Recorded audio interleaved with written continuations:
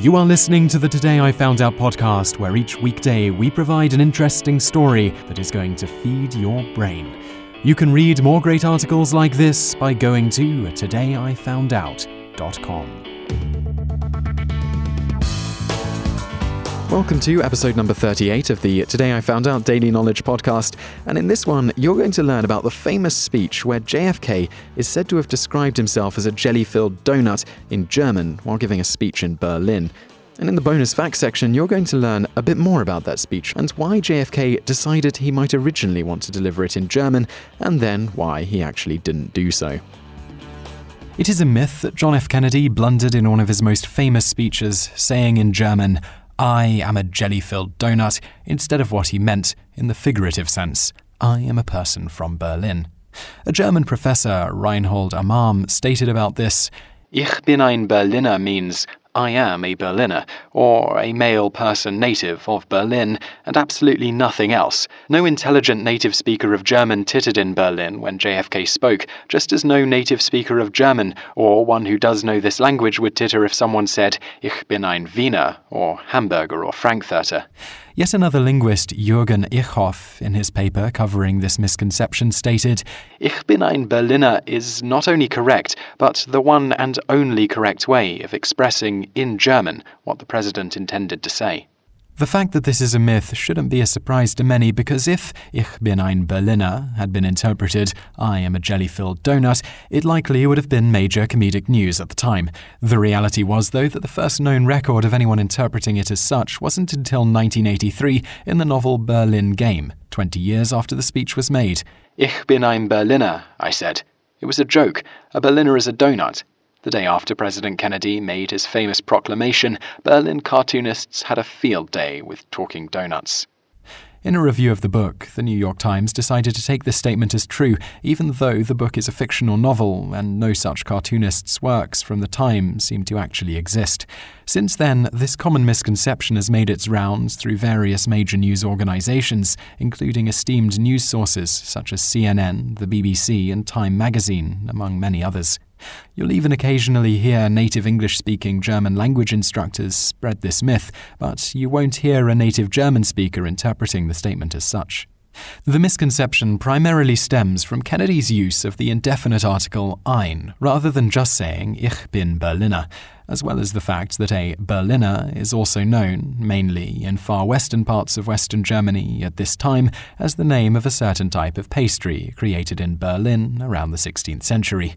Of course, a Berliner is also someone who is from or lives in Berlin. Those from Berlin more commonly call that type of pastry a Berliner Pfannkuchen, which means Berlin pancake, or just Pfannkuchen.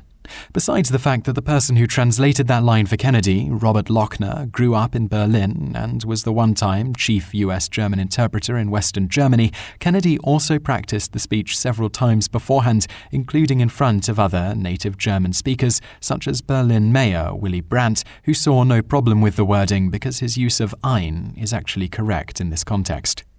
Had he said "Ich bin Berliner," he would have been saying he was literally a citizen of Berlin, which isn't true at all, nor the sentiment he was trying to express, which was more or less, "I was not born here and do not live here, but I am one of you." Because he was speaking metaphorically, adding the indefinite article ein, "Ich bin ein Berliner," made that explicit. So to be doubly clear, including or excluding the ein here is the difference between "I am literally from Berlin" versus "I am like someone from Berlin." Now, because he was speaking figuratively, it is possible to interpret his "Ich bin ein Berliner" as "I am a jelly-filled donut." The problem, of course, is context, which is always important in interpreting language. In this famous speech, he used that "Ich bin ein Berliner" statement twice, as follows. 2,000 years ago, the proudest boast was "Civis Romanus sum," I am a Roman citizen. Today, in the world of freedom, the proudest boast is "Ich bin ein Berliner." All free men, wherever they may live, are citizens of Berlin, and, therefore, as a free man, I take pride in the words "Ich bin ein Berliner."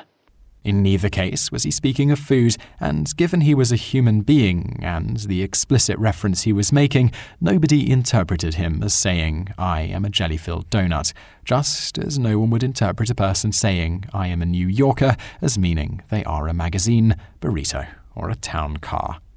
The speech itself was meant to show support for the people of Berlin after the construction of the Berlin Wall and with the threat the USSR posed to them. And contrary to what you'll read in that original New York Times editorial covering this supposed gaffe, no one laughed when he said it.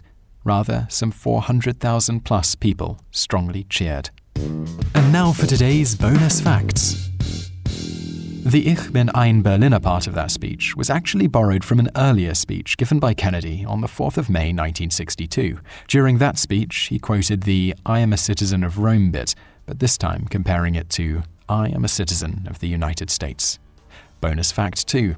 Kennedy originally had in mind to give the entire speech in German, but after several practice sessions, Lochner decided doing so would actually embarrass the president and detract from the message. Thus, they decided to use a translator instead. You just listened to an episode of the Today I Found Out Daily podcast. Tune in every weekday for another great episode, or find more articles at todayifoundout.com.